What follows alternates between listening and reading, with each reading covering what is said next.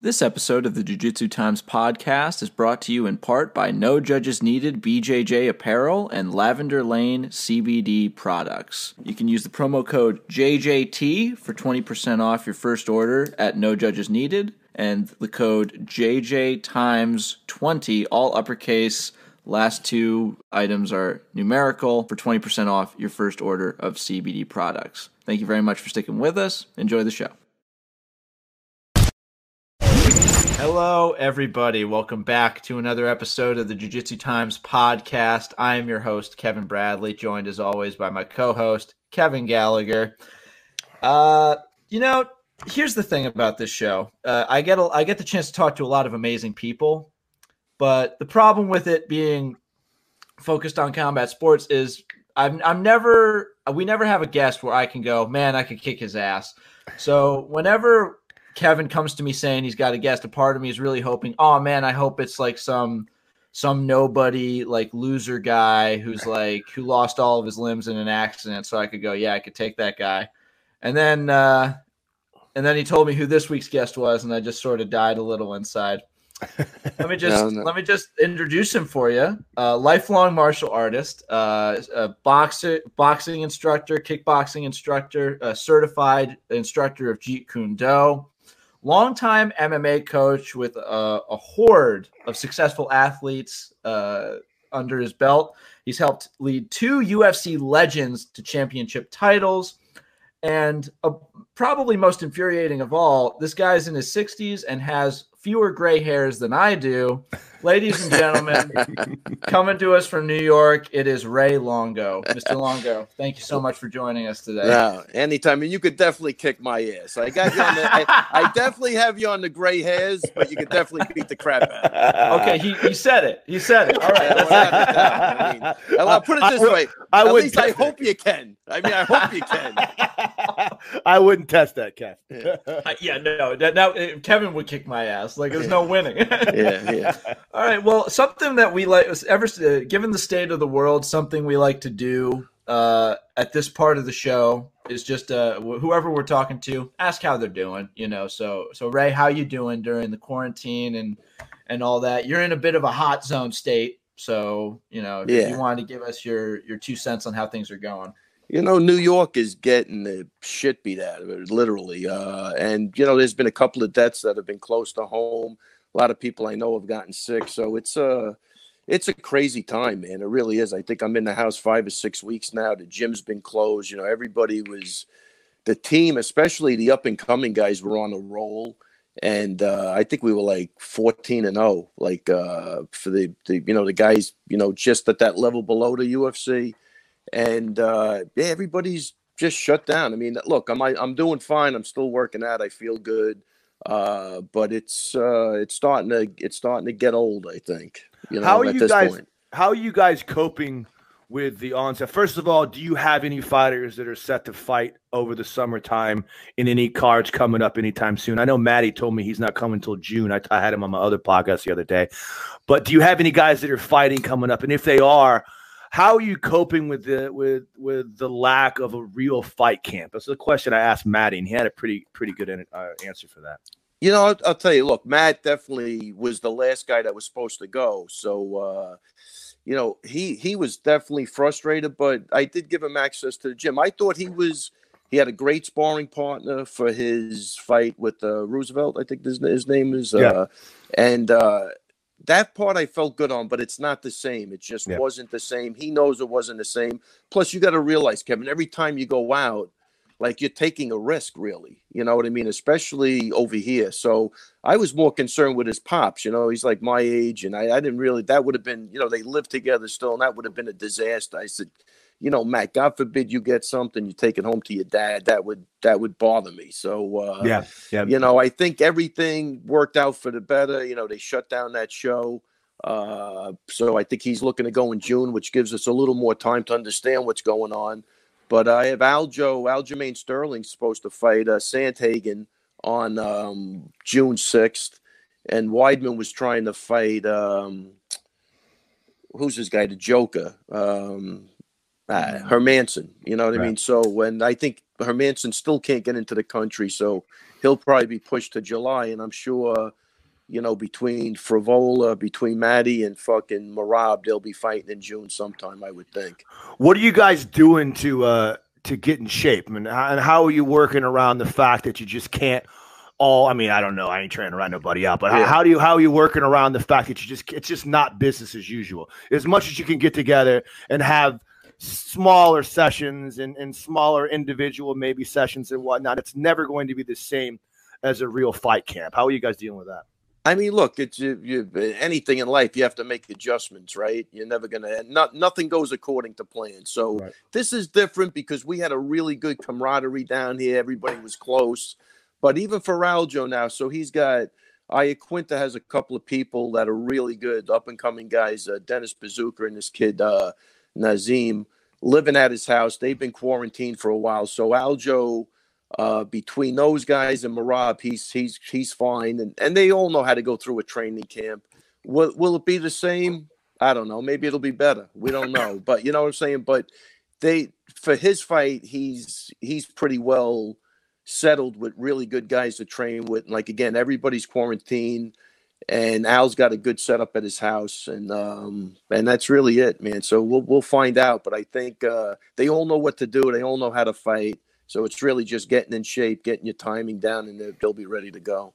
I had most of the people that I've spoken to, most of the fighters, the jiu-jitsu fighters and MMA fighters that I've talked to have pretty much said the same thing about that. The good thing about being, 23, 24 years old and a young kid is usually you're living with someone else that's your age that probably does the same thing. Fighters tend to cohabit. So now I live with a black belt instructor myself, so we get to train a little bit here and there because it's just us two. I got mats in my backyard. So the fact that that's happening allows for these guys to be able to train. I'm really lucky too, just because both of my dogs are black belts in judo. So I'm getting around to, you're in the best shape. You got dogs. You can't go wrong with dogs. They get out of the house, you go chase them around. You got any pets, Ray? Or? I have a little dog. Yeah. Follows me around the house all day long. But like you said, Kevin, you could actually get better at this point in time because you could grab that guy and rep the piss out of shit. You know what I mean? That maybe you overlooked, you did too much rolling, without repping. So there's always a way to get better. And I'm hoping that that's what happens with these fights. I think the lack of distractions is also a very big asset. I think it's, the fact that like you can't go out, maybe you can't go hang out with your girlfriend. There's no, there's no goal. Let's go see a movie or let's go hang out and do this and that. You're stuck in your house. So because you're losing your mind, it's very easy to focus on the idea of, wow, I'm here doing nothing. What can I do? I could train with this dude. Exactly. I think that's pretty cool too. Yeah. And I think, I don't want it to be the new normal, but something's going to come out of this that's going to change a lot of shit, and we'll see what happens. You brought up a good point about rolling with the punches too, because I have a very good friend of mine, one of our old striking coaches, Eric Parker. I think you've met Eric Parker. Yeah, of course. Great guy. Yeah, sure. Great guy. He has a very interesting psychological approach. He was a SWAT team member, and he got shot in the line of field. And he has a product called Wintensity, which is a very good product that talks about the idea of how to get psychologically prepared for a fight. And one of his things he talks about is the difference between a warrior and a competitor. Now, sometimes competitors need to have everything perfect. They want to sleep in their pretty little bed. They want to do all these things. But a warrior, is like your special forces guy. They live in a hole in the woods, but they're ready to go all the time. So I think a lot what we're going to see now with these guys with these small training camps and the extenuating circumstances is they have to dig into that warrior spirit. They have to realize, hey, I'm not going to be able to do all the things I want to do. My routine is going to be thrown off. I'm not going to be able to do the things that in the prior cases I've been able to do for my fights. But I got to get paid, and I'm a warrior, so I just got to suck it up and get it done. Yeah, listen, man, you got to remember too. Back in the day, man, like when Matt was fighting, they weren't making money. Guys fought because they loved to fight. Right. Like if this was 20 years ago, this isn't even a problem. Guys were just jumping in there. There wasn't, they weren't chasing the fame or the money. They really were fighting for the love of fighting. They weren't getting any money. So we're kind of going back to that. Now, if you really want to fight, you don't give a shit what the situation is. And that's really, I think, where we're at now. Now, we are used to camps, and as a coach, I don't want to send anybody in there that's not prepared. But, everybody's it's kind of a level playing field. I think most people have to do the same shit. So I think, go ahead. Real quick. Ray, you're talking about, it's important that your first instinct is talking about how the athletes are doing. That's been your number one priority. But also, I'm interested because you're dealing with this too, and you're having to see, these up and comers sort of have their careers like halted a little bit because the world is horrible. Yeah. How are you doing? Like, how is that affecting you? Like seeing that? Look, I'm going to try to always be optimistic, but it is like when I stop and think about we're doing the interview and you're asking me, it kind of sucks because it's not. We don't know where this thing is going. Like, even if we open up tomorrow, is anybody running to a restaurant? Are you running to a concert? So that's the difference. You got to remember, I promote fights also. So for a lot of these guys, I provide, like the Ring of Combat, and we have combat at the Capitale. So they get to be groomed and, fight. But if you can't put on a fight, I don't know where these guys are going. The UFC at least is running fights. And as long as they do it in a safe manner, I'm totally behind it. But for the other guys, they might not be fighting until September, October, the best. Look, when this first went down, we postponed our first show till May 15th. We thought that was far away. That was enough time. Now it's not even close. We're not even going to be open on May 15th. So there's a lot of unanswered stuff that, I don't know. And it's not look, again, we just said it. You got to deal with it. Like, there's nothing you could do to change it. So it's only how you react to what's going on. And these guys will all be positive. But, at the end of the day, it stinks, but we're going to get through it. And it is what it is. You brought up a pretty good point about the fact that small promotions are going to suffer way more than the UFC. And the reason is because, the UFC has the luxury of being able to pull in Fight Island, large money, but they can pull in their money from pay-per-view dollars. Like they can put it up. I mean, when you're dealing with a small promotion, there's no such thing as pay-per-view dollars. You have to have asses in the seats to sell to spectators, and you can't do that. There ain't no way you're filling an arena right now. Exactly. And if you can't do that, then you're not promoting. And if you're not promoting, those guys aren't fighting. But, Dana's got Fight Island. I'm going to have Fight Basement. So that's where my budget is.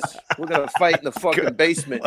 This guy's on a goddamn island. I'm going to be stuck in a basement somewhere. No shit.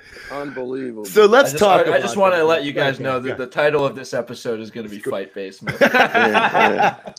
Let's get into some good stuff. We'll talk about some good things. I want to talk about some old school UFC because you've been around for a while. You've been around for a long, long time. You go way back, and you have a very extensive martial arts background that we're going to get into.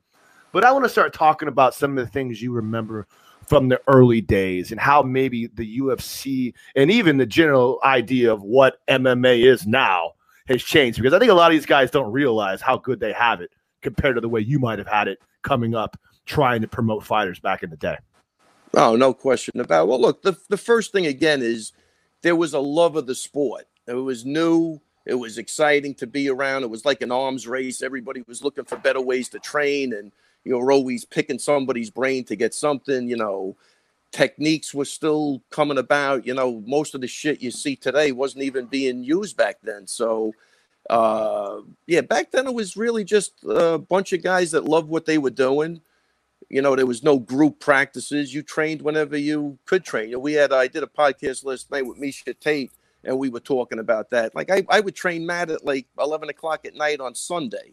Like, there was no barriers, or there was, you got to be here at 3:30 and we're running. Nah, it was just whenever you needed to train, everybody was there for you. We worked around it, and it was definitely a simpler time, and it was very exciting, and it was great to be a part of it. Talk about how some of the ideas of how preparation and training come about. And I mean specifically in the terms of how I believe that MMA has become a martial arts unto itself at this point. I believe that the idea of MMA isn't really about mixed martial arts, because mixed martial arts considers the idea that there are multiple aspects of martial arts that combine to make one form of martial arts.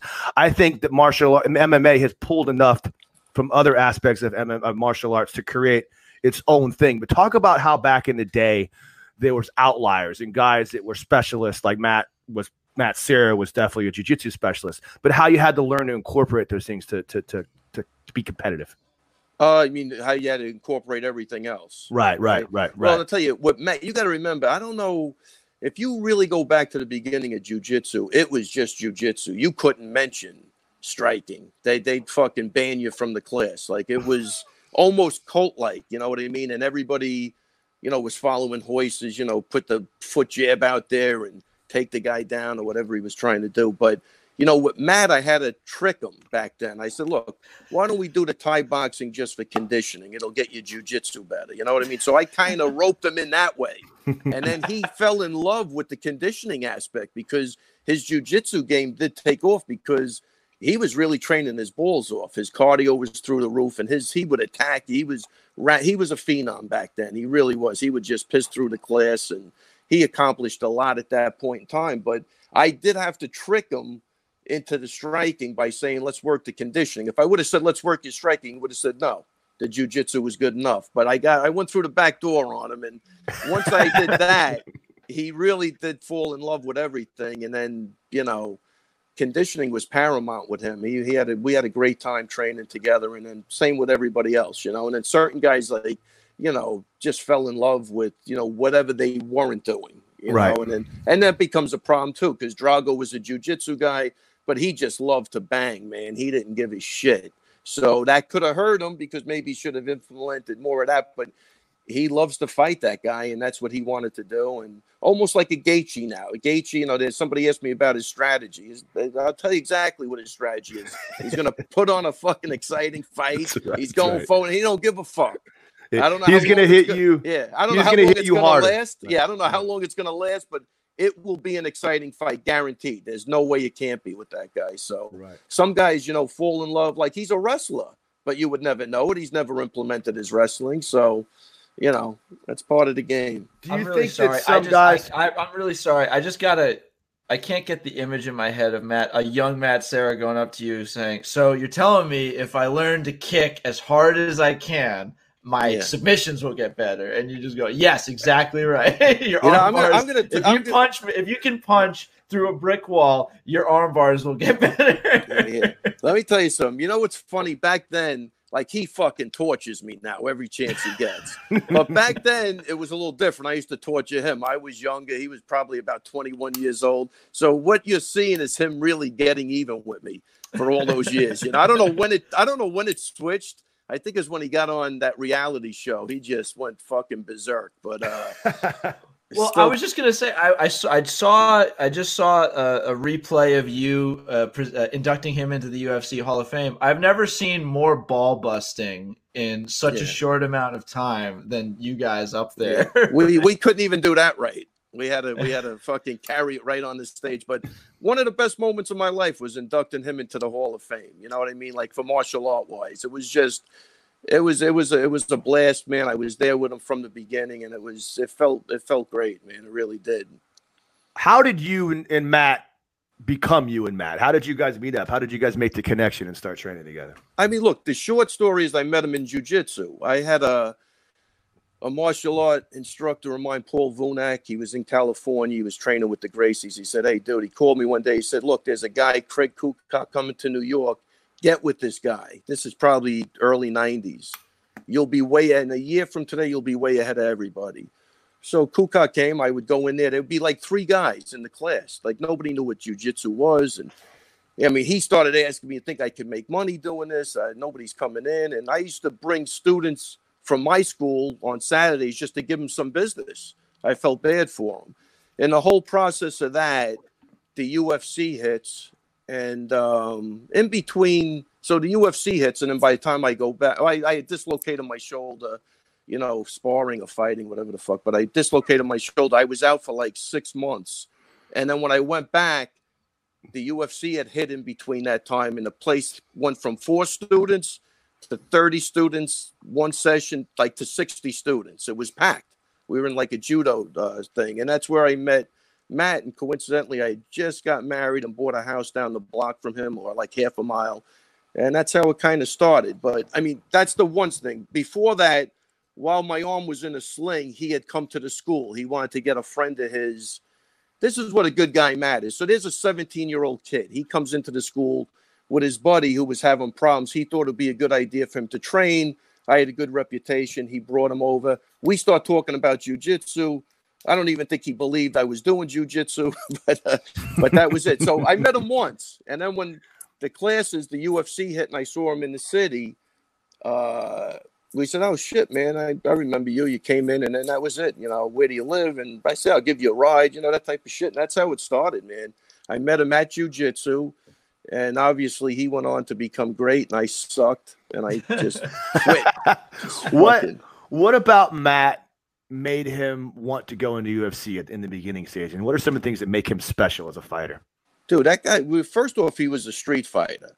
I mean, still to this day, Kevin, I think we're going to get killed very shortly. Yeah, he's got that. I know a few people like that. No, the motherfucker can't control himself now. Like liabilities. I mean? I was actually just gonna ask as a side note, because he's famously very like open with how he's feeling public, just like through the show. Is there a limit to how red his face can get? Definitely not. That's a good question. And I bring it up every time his face turns red. Trust me. But that's funny. No, he's still wacky, man. Like I'll go to do the podcast with him in the city. It's like it's a fucking adventure. I'm like, wow, this is not going to turn out good. I mean, you know, we're getting old. I mean, it's not even you know. Dude, I know a few people that are like that. My friend Monster Lobster, you know Monster Lobster. He's like that too. I love that guy, like the bottom of my heart. But he's just a liability. There's certain people that don't necessarily want to fight, but they're not exactly ever going to shy away from the opportunity to box up for them. They enjoy it. They got to make a little thrill out of it. Nah, it's really still funny to watch. I'll be honest with you. But what I was saying, so as a 19-year-old kid, he was looking to fucking go to war with anybody. You know what I mean? But if you look at his personality, he's still a very funny guy. So he was the perfect person for me. He could throw down, but he had a great sense of humor. And he didn't walk around like with a chip on his shoulder looking, but he wasn't going to turn it down if it came his way. And he definitely wasn't going to take shit from nobody. But he handled everything with a great sense of humor, which I love. I think that's the best combination you could possibly have. You know, he's not a mean guy, very humble, very level-headed, but there's certain situations he just flies off the radar. Man, I met him one time for the first time at Matt Arroyo's when he came out to teach a seminar, and we went to Matt's house and watched the fights. And he asked me, I said, hey, man, it's super nice to meet you. And he said, hey, you want to take a picture? And I was like, I didn't want to be that guy. And I said, no, it's cool, man. Don't worry about it. And I think I offended him. And like for the rest of the night, I just sat on the other side of the room because I was scared out of my mind. I don't want to make it weird and double down. So I just kind of let it roll. But I thought for sure Matt Serra was going to kick my ass. Or at least have words with me. Yeah, he's a great dude, man. Really great. 100%, dude. Always laughing. Like every day we're laughing about something. So it's great. It's funny you say that like he's gonna fly off the handle and kill both of you guys, because there was that famous incident where I think he was at a Cheesecake Factory or something. Oh yeah. That was in Vegas. Yeah, that was the night before the Hall of Fame. The Hall of Fame. Some guy decides I'm gonna get so drunk I make the worst decision of my entire life and try and fight Matt Serra, UFC Hall of Famer. Did you guys tell him afterwards? Hey, you know he's going in the Martial Arts Hall of Fame like tomorrow, you dumb shit. No, that guy was hammered out of his mind. Yeah, he was. I think when Matt was mounted on him, he was calling the chairman of the board. He was, you love that shit. He was that guy. You know what I mean? He was. You gotta love that shit. You know who I am? You know. So. Right. But you could see he even handled that pretty funny. It was that was like, I'm not trying to hurt you. Just let's just calm down. But again, there was a sense of he was handling it with a sense of humor because he also was enjoying it a little bit, which leads back to the moral of the story there, I guess. Yeah, no, definitely. But so back then, that's what he was. These guys love to fight. And hold on a second. Let me just you're good. Take your time, Bubba. And that's it, man. Nothing. I don't think anything's changed in 25 years. So I think that's the moral of the story. You never grow up. And that's it. You just keep thinking young, and you'll be young. Let's go back to you now. Let's talk a little bit about why you decided to start training jiu-jitsu.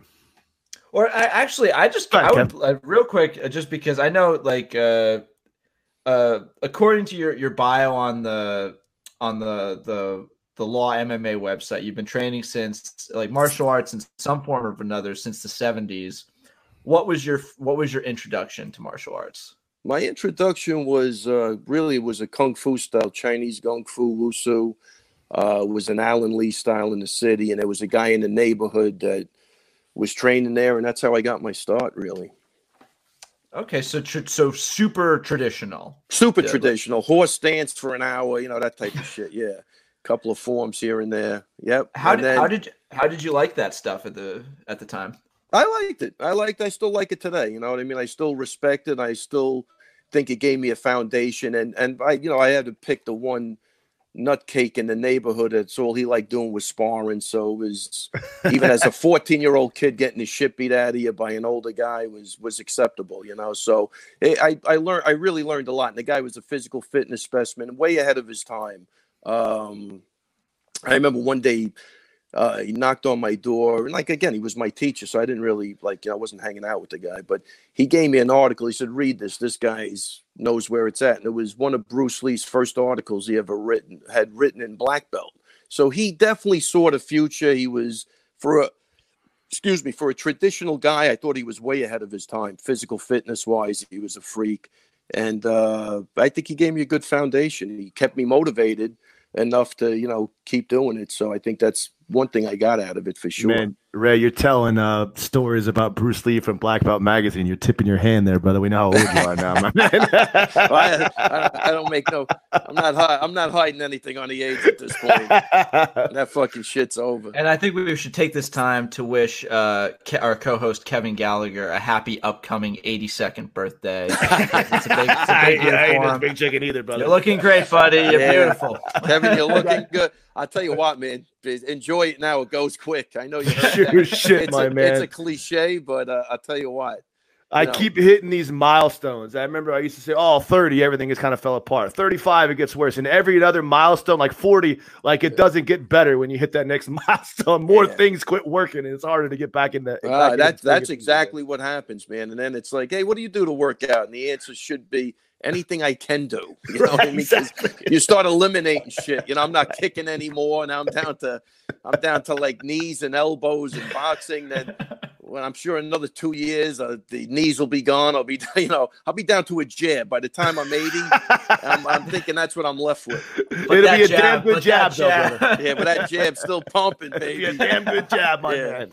Well, I just wanted to go back real quickly to Bruce Lee for so many martial artists in every discipline. He was the gateway in a lot of ways. He broke open the idea of you can really use this stuff to defend yourself. No mysticism, just punching, kicking, doing what you got to do.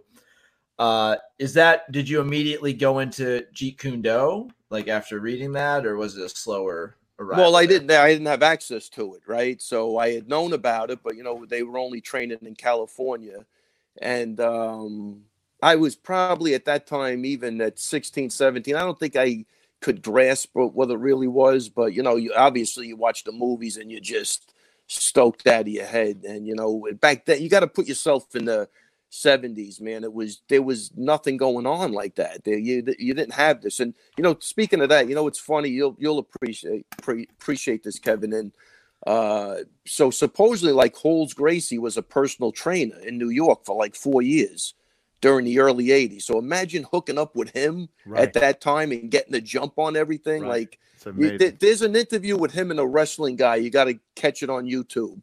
Fascinating story about how this wrestling guy went to Brazil as a liaison for wrestling, and how they hooked up, and they won a couple of Sambo championships together. The friendship you would never have known existed. But look up Holmes Gracie and Bob Anderson. I guarantee you'll love that.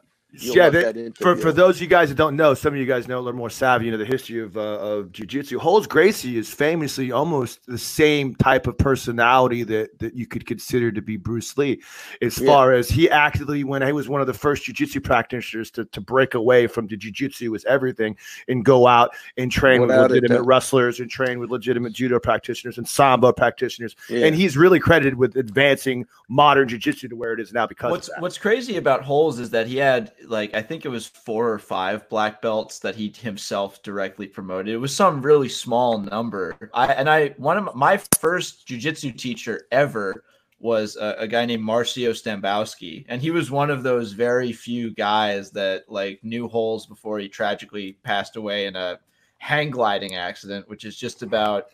I mean, what else was going to get the guy? One of the biggest strategies in jiu-jitsu, for sure. One of the biggest strategies. Yeah, without a doubt. All the innovation that was lost, just that guy. He was one of the first innovators, and that idea of lineage. Even though jiu-jitsu is considered a martial art, that old idea of like having a strong lineage is still really present there. Listen to the interview. I'm telling you, it's mind blowing. Especially you guys are into jiu-jitsu. You'll love it. But the point being, there was nothing back in the 70s. You know what I mean? So I don't know where I was going with that, but the point was, imagine hooking up with a guy that was really real, like jiu-jitsu. Imagine having a 10-year jump on everybody with jiu-jitsu. Would have been crazy.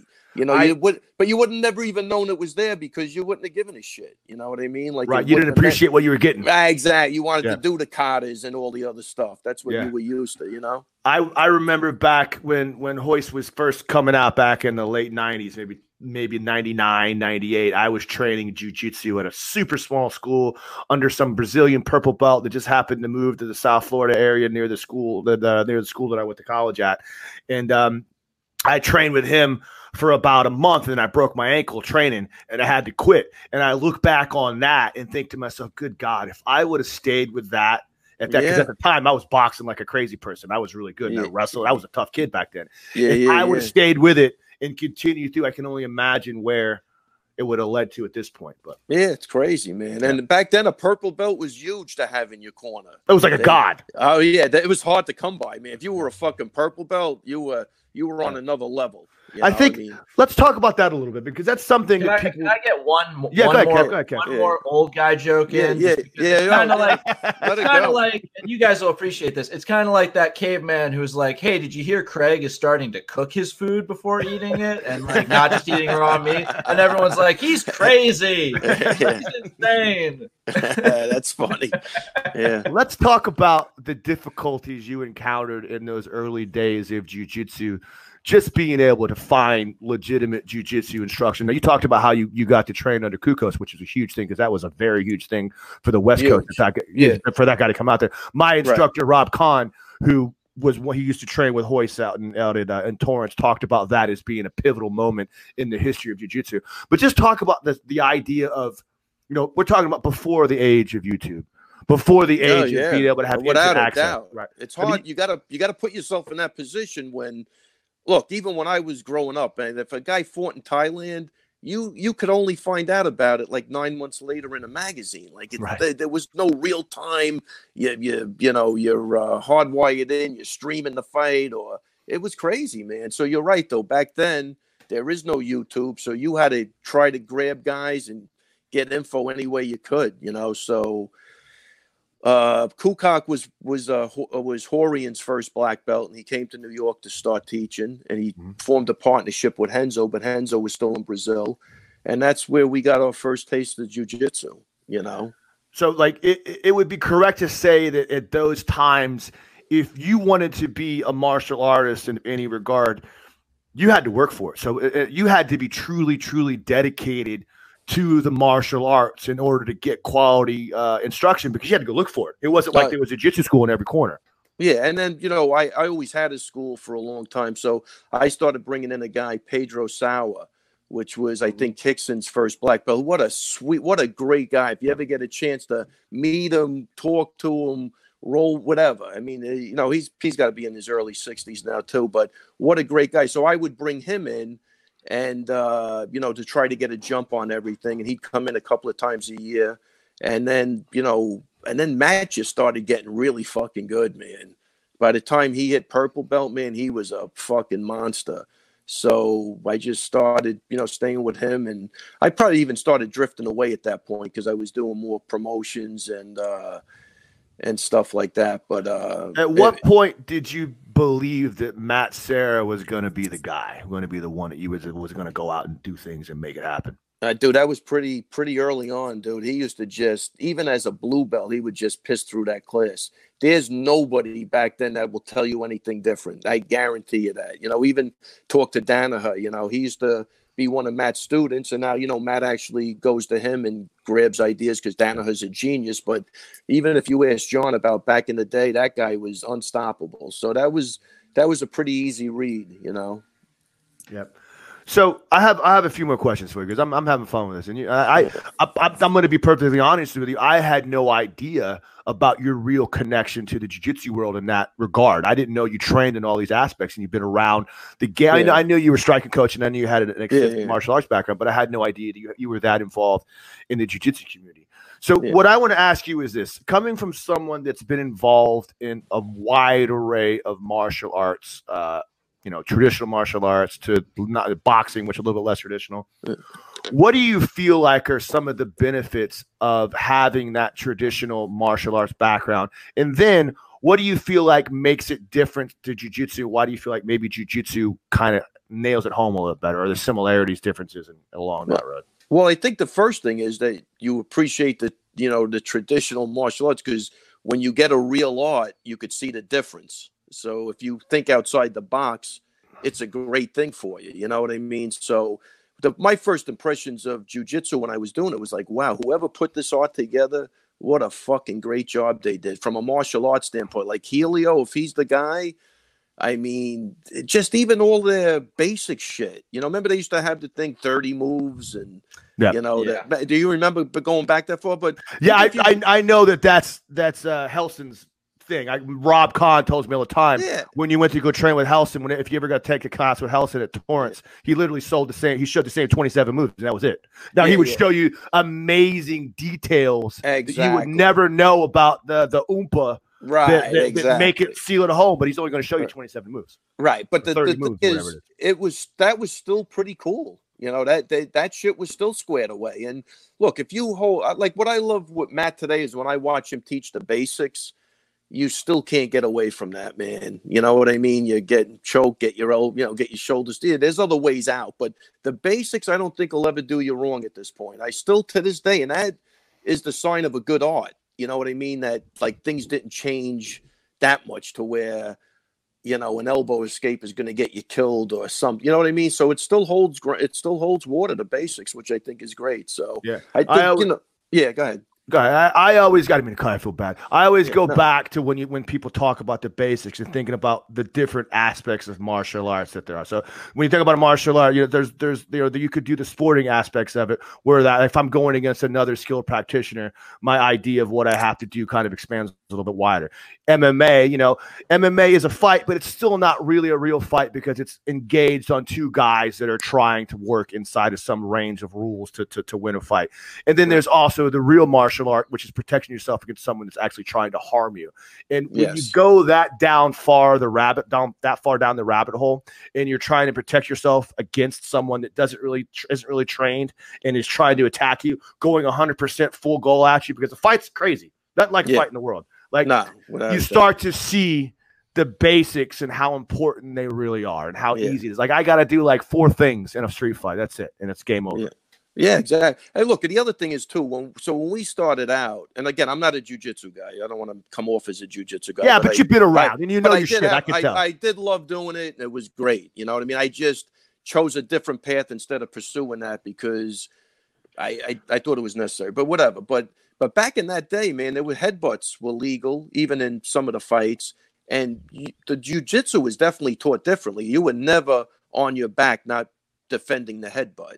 And then we would throw on the cages and headbutt the shit out of each other if we could when we were playing around in the guard back then. But so by making it a sport, you did lose aspects of even Brazilian jiu-jitsu that you wouldn't even know existed. And that's one of them, man. It was really like how to defend the headbutt. And it was always brought up, and now today you don't have to worry about that. You don't have to worry about up kicks if you're on your knees, socket kicks if you're on your back, you know what I mean? So that shit makes a big difference, but it was addressed back in the day. It wasn't like they never addressed it.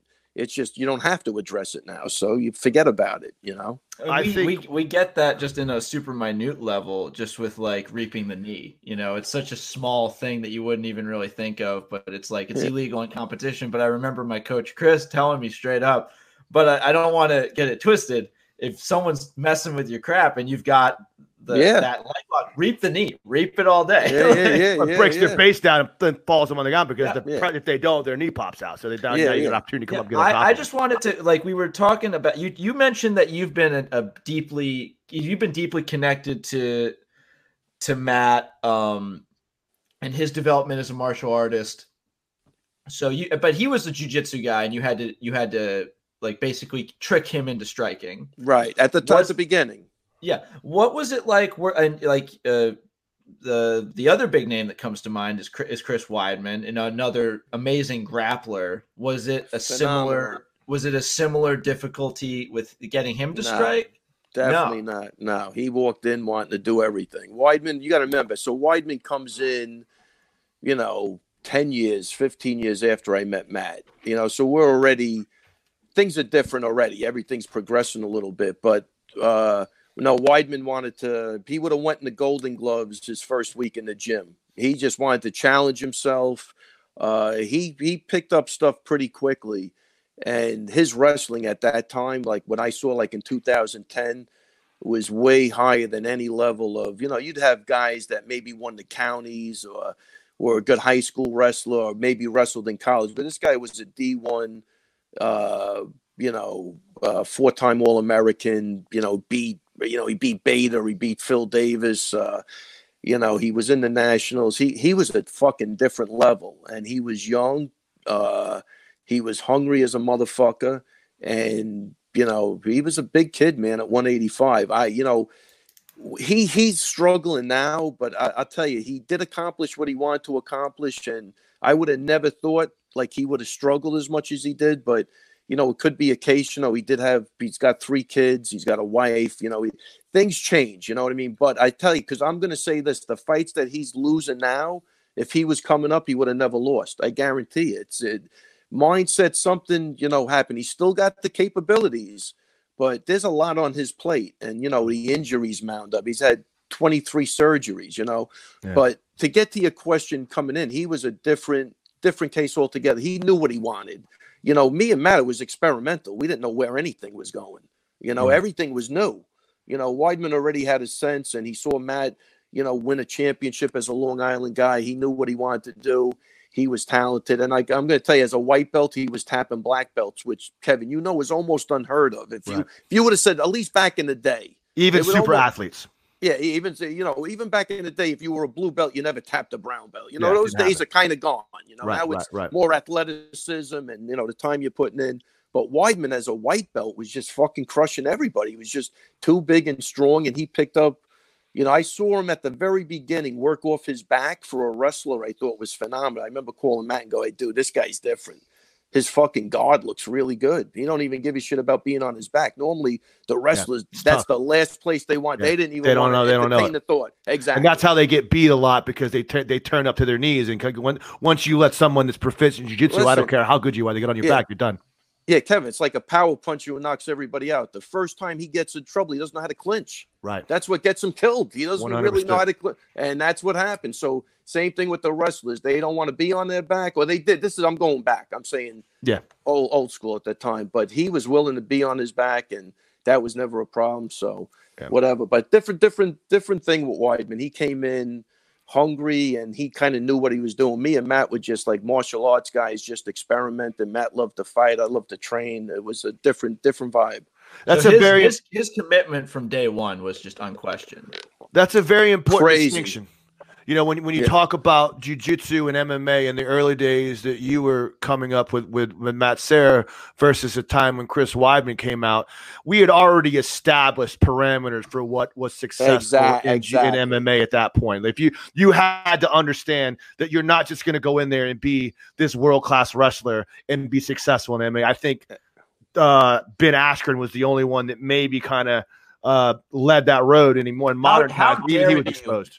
How dare you, Kevin? His spinning back fist is unquestionably lethal. Don't you dare, all right? I mean, listen, hey, look, I've grown to love Askren. I mean, I think he speaks well. He's great for the sport of wrestling, but his progression in striking is a little mind-boggling. Yeah. It was almost non-existent. I mean, he held to the strategy of, I'm just going to take as many punches to the dome as I possibly can with my arm extended, because he knew once he got a hold of you, it was over. But it was the idea of getting a hold of you. And it goes to the credit of how good his fucking wrestling is. Because you knew he wasn't going to do anything else, and he could still get you down, which is insane, which is the sign of a really good tactician. So I'm going to ask, we'll just go down devil's advocate with this. Do you feel like he was exposed once he moved into that next level? Or do you feel like maybe there could have been some extenuating circumstances? Maybe he competed a little bit too long. You know, that knee from Masvidal, God bless his heart, was still maybe a little bit of a lucky shot. I'm not saying it was lucky because there was definitely strategy involved to it. But, you know, when someone gets knocked out in 4 seconds, you can always say, wow, you know, what the hell just happened there? Not even ready to fight yet. Nah, it was only a matter of time. You know what I mean? Because everybody's defensive wrestling was getting better. You're at a different level. No, it was he didn't progress the way he should have progressed, you know. And look, even with Damian Maia, look what happened there. He still had to throw punches. Yeah, right. You know, but then on the ground, was a major problem. So, look, his wrestling is fucking phenomenal, and he did the best with the least, not the least, because he had the wrestling, but he did do great considering he never really got to the other, you know, disciplines. I think he did fantastic, but I think it was only a matter of time, and the better guys he got with was going to be a problem. What do you think makes wrestlers so adaptable to MMA? Well, first off, work ethic, because we have a kids program now at the gym, which for the first time in the last couple of years, these kids in high school and even elementary school, dude, they are wrestling every fucking day, 24/7, 365 days a week. And they're going live. So that's a different thing. You're not just rehearsing moves. You're not, you know, it's the grind in wrestling, what I've seen, and the amount of time these guys put in before they even get to college is phenomenal. So I think mentally it sets them apart from anything. It's a hard go, man. And you get a guy that wins the states, or, you know, he's a county champ. It's a big fucking deal out here because Long Island's got a pretty good wrestling program. Yeah. So that's what I see. And I think it just sets them, apart as far as discipline and just the drive and the desire to win. It's you learn how to grind. You learn how to grind, man, better than anything I've seen. You know, the problem is you could do it in boxing, but you're going to get your fucking brains beat in. There's no other way of doing it, and that's not healthy at this point, you know. So wrestling, you might have other injuries, but your brain's going to be intact. Boxing, you could get there, but, man, you're taking a big, you know, the risk is now becoming greater and greater. And it stinks because I think nothing builds balls better than boxing, to be able to stand there, take a punch, and give a punch. Everybody should be forced to do that if they're going to fight, because that's what fighting is. And then if you don't have to get hit, perfect. Could you actually, on that note, could you tell us more about, I know, Kev, you got a lot of experience with boxing, but Ray, you started traditional, but then you eventually got to boxing. How was it getting to there? Like, what brought you there? Well, I'm going to say with the Jeet Kune Do. So with the Jeet Kune Do, so that was probably like 1984. You know, they had, they covered everything: boxing, Thai box. They always had the best Thai boxers going out to California at the time, because everybody wanted to learn Jeet Kune Do. So you had Savate guys, you had judo guys. So they took the best from everybody that they had to offer. And Richard Bustillo, who I was close to, was a Hawaiian boxing champ, I think, but he was big on the boxing. And I would always say, Richard, why don't you get more credit for the boxing? He's like, because everybody does it. It's not a big, you know, like everybody wants the mystery, the kicking, and you know what I'm saying. But boxing, we grow up like that. You know, everybody grows up boxing. You know, having a slap fight or whatever it is. So he really was a big influence on the boxing. And look, it's your first line of, you know, attack when you're standing up. And if you could punch hard, that's always a big advantage. So. What are some of, so I have a particular thought process on this, but what are some of the things that separate boxing from other stand-up martial arts in terms of its efficiency and translation into MMA? Just the timing you develop from sparring, and like again, the ability to get punched in the face and come right back with something, I think is huge. Like even when you're kicking, you could keep the distance a little more. It sucks getting kicked in the leg and kicked in the head, but it's a little different. It gives you a different sense of to be able to think under pressure when a guy's trying to punch your head in is a big asset, I think. And like again, I wouldn't hardcore it too much. I mean, I always did, but now I try to think of smarter things to do. But I think that ability, that's what it gives you is the ability to really think under pressure. And every art offers something, but I think that's the biggest thing with boxing. No, look, nobody wants to get punched in the face. That's the thing. So when you accept that, what else are you going to do to me? You know what I mean? I always say that about martial arts in general. Like there's nothing in the world like getting punched in the face. Nothing. No way to duplicate it, because every ounce of your body is telling you, whoa, this is not right. This isn't supposed to happen. So you flinch back, you run away, your fight or flight kicks in automatically. And to truly learn how to fight, you have to be able to conquer those demons, because there's certain parts in fighting. If you start to pull back, now your chin comes up and now you're giving yourself more opportunity. You're going to pump short on your punches. There's something about learning how to fight those natural reflexes that are so ingrained into your brain when everything is telling you to get the hell out of the way, that makes you learn to be a fighter. Because there are certain points in every fight. There's certain points when you just got to say, you know what, this is a fight. I got to bite down on my mouthpiece and I got to let my hands go, and the best man's going to win. Yeah, and I'll tell you, you got to, and you see when guys don't want to get hit, it's ugly. Yeah. It looks ugly when they start getting under pressure. It gets worse. It gets. I just before this, I don't know where it came across my feed, but even Holly Holm against Ronda Rousey, she was hitting her with that straight left. It just started going downhill very quickly. Whereas a person who was used to that, not happening. It wouldn't have happened. I always use that analogy when I talk about that, when I bring that up. I always talk about that Holly Holm fight, because it's very obvious when people want to talk about Ronda Rousey's lack of experience in stand-up in that fight, because she just looked like, it seemed to me like no one ever hit her, and someone finally hit her and she didn't know what to do. Yeah, exactly. And I think you could see that. And I think I heard, I'm not sure if this is true, but I think even sparring partners had to sign a non-disclosure agreement. And that's always a bad sign. That's never that is never a good sign, man. You know what I mean? So Ray, I'm going to go into possibly controversial territory. Part of Ronda's legacy is her coach. Edmund Targaryen, as a guy who's produced more than a few stays in, please give me some dirt on Edmund. Solid champions. How do you feel about a guy like Edmund being a coach? Listen, Edmund's always been nice to me. This is how I'm going to answer it. He's always been nice to me. So what am I going to do? I can't badmouth the guy. And I could tell you, as a coach, there's been fighters I've trained that I wouldn't want people attributing the way I teach to the way they're fighting. Some people just don't listen, and some people you can't get to do certain things. Right. And that's just the way it is. So, he's been around, he's got to know what he's doing, but you can't, like, I would never look at that and, say he's a bad coach, and again, he's always treated me respectfully, and that's all I could say, so I don't really know. I haven't been in the gym with him, you know what I mean? So you're a good man, Ray. I can bring up numbers numbers and stats, but I'm going to allow you to have the out on this because you're a good man. And I know, no. It's bad about nobody.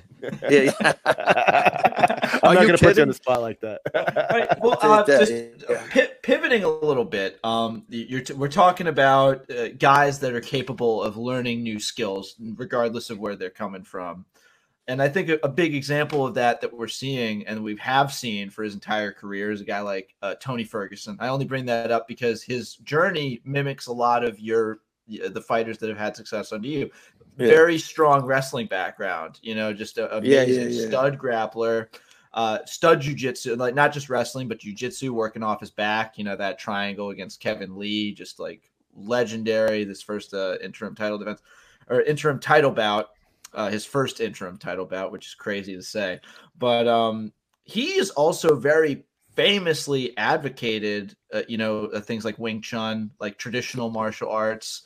Gotta love him. Yeah, as a guy who's been in both like traditional and modern, how does that his approach? How do you view it? Well, I love it because he's a little wacky. He's a great guy, but he is a little wacky. But when he's on that Wing Chun dummy, I got to tell you, I think it's fucking fantastic. I don't know if it's applicable to whatever the hell he's doing, but he's having a good time, and you know, and he really doesn't even use it right. But it's pretty fucking it's entertaining, and I'll tell you what, man, I'm pulling for that guy. I think he's awesome for that fact. That's a guy that thinks outside the box. And he might actually think outside a lot of boxes. But, he might be out of his box. Yeah, he might be out of the box. There might not even be a box. There ain't even a box there. Well, there's that video of him throwing the box around the gym. Yeah, so. I know, he's awesome. Well, that's it. Look, he don't give a fuck what anybody thinks. You got to love him for that. He's his own person, man, and he's super talented. And Kevin, I'm going to say that guy has to have fucking bricks in his hands, because when you're done fighting that guy, you are busted up like nobody else, man. So he's got to hit hard. Every fight he's ever in, when he wins, there's automatically, you can tell. You don't even need to see the hand go up. You know who won and you know who lost. Without a doubt, man. Because the other guy's face looks like hamburger meat. If you look at Kevin Lee after their fight, you assume, oh, he must have gotten knocked out. There's no, his whole face is just in a short period of time. Yeah. In a short period of time. Yeah. So I think just in closing, I think I got one more thing I want to add. Just get your opinion on this. So I think just the general consensus. Now I'd like to get your opinion on this. Like I think of jiu-jitsu and boxing and wrestling as the most superior martial arts for self-defense, simply because they're the only sports where you can actually compete at a very high level and go full tilt with one another to learn how to conquer those. Bingo. Right. That's it. Yeah, without a doubt. Thinking about that and incorporating the aspects of other martial arts that might not allow you, because again, like if you're doing kung fu and you're working with a sword, or you're doing Krav Maga and you're trying to take a knife out of somebody's hand, it's not worthless, but it's never going to be the same until that guy is trying to kill you with the knife. So thinking along those lines with other guys that are cross-training in these less obscure, more traditional martial arts, it's important to realize that, you can laugh about that, because a big thing with jiu-jitsu is guys talk about, oh, that's just worthless, that's just stupid, I'm going to armbar him. Yeah, you may be able to do that, but he may be able to use that barrel roll to defend himself as long as he's applying it in real-life scenarios. What do you think about that, man? No, I think what you said is 100% true. Look, for the other arts that, you're wielding some sword or you're doing, look, if you're having a good time, man, that's really what it comes down to. We're all anti-kata, right? But I see a guy in the gym teaching kata to guys that are 70 years old. Now it's good. I'm like, any movement is good. So it's great to see some of these older guys doing, it's almost like a form of Tai Chi. You know what I mean? So you have to memorize stuff. It's good for your brain. You're getting up, you're doing something, you're moving. So everything has its place. As far as competing and going into the octagon, no, then you got to prioritize exactly what you said. But you know what? To come out and to do some Tai Chi and to calm your mind, your monkey mind running all over the fucking place, it's not a bad thing if you could blend it together. And I think that's the next stage of, getting a little, meditation involved with some of them, because this is brutal, man. Like what I watch is sheer brutality on a day-to-day basis. There's some really good guys in the gym. You could ask Frevola. I'm saying there's 20 guys that are really fucking good, high level. You only know 5 or 6 of them, but there's a lot of other people, man. And you're not going to get there unless you put the real work in. But I think you have to come out, especially as you start getting older, and really chill out a little bit, understand how your body works, and really, really, really take care of your body. Because like I said, Weidman, 23 surgeries, that's a lot, man. You know what I mean? And he's not done. He's still got issues all over the place, as does everybody else. You're going to hit a point in your career where you're going to start just, your knees, your shoulders, your neck, your back. It's tough. You know that. You just don't want to do it anymore. You get to the point, you lose that fire because you think, what am I doing this shit for anymore? So you need it, but you better balance it, is what I'm saying. I think that's really the next thing, is to really learn how to balance it. Most of these guys are so high strung and they'll fight at the drop of a dime. It's hard for them to do, but I'd like to see that in the future. Just learn, even yoga, man, which I used to never really before. I think for these guys is great. I know Frevola is in there, and he takes Weidman with him sometimes, and they do that hot yoga. It's fucking no joke, man. You better get on Matty's ass. He's getting fat. Last time I saw him, I'm gonna rat him out. I only talked to him maybe 2 weeks ago after everything went down. I was so happy for him because I sensed that he was stressing out, and it wasn't really right to do to that kid. It really wasn't. You know what I mean? So I think everything's going to work out, and that's a perfect fight for him. I love that fight for him. And unfortunately, man, we came out of the block quick. I loved that fight because the guy's a boxer. Right. And we were working on some stuff, and then I just, everything shut down, man. And I think he still would have did great because he's a grinder, but he would have. I was really looking forward to that fight. It just I think that he's shit special, sucks. man. I think he's special. Listen, I really do, man. He's special for more ways than the fight. He's a really sensitive, nice fucking kid who wants to do the right thing. That's what I say. Way more intuitive and way more intelligent than people think. Yeah. There's certain days I'll be sitting there. We're not even looking at each other, and he'll just bring up a joke I made on a podcast and stuff. He's not even looking at me. Yeah, like, right. I'm like, you know what I mean? Like he's just funny, man. He's a nice kid, and his family, obviously, they're fucking great. So I'm glad this worked out. I think it worked out for the best for him because I think he was stressing, and it really wasn't right. And that bothers me as a coach. It really does. I don't want to see anybody go in there who's not totally into it. And this was out of his control completely. So it worked out for the better. All right. Well, in my closing, I would just want to know, I'm not sure if he's made any statements or if you're at liberty to say, but you said Chris isn't done. He still wants to go after it, still wants to get some matchups. Does he have any idea, or do you have any idea what he's looking at in terms of next opponents, or if he's... No, his next opponent looks like it's going to be Hermansson. Yeah. So, it's either Hermansson in July or they come up with somebody for June, and then I think he'll fight because he's kind of been, everybody's doing the same shit. They're training in their basement. They're grabbing guys. It's kind of weird, but again, everybody knows how to fight.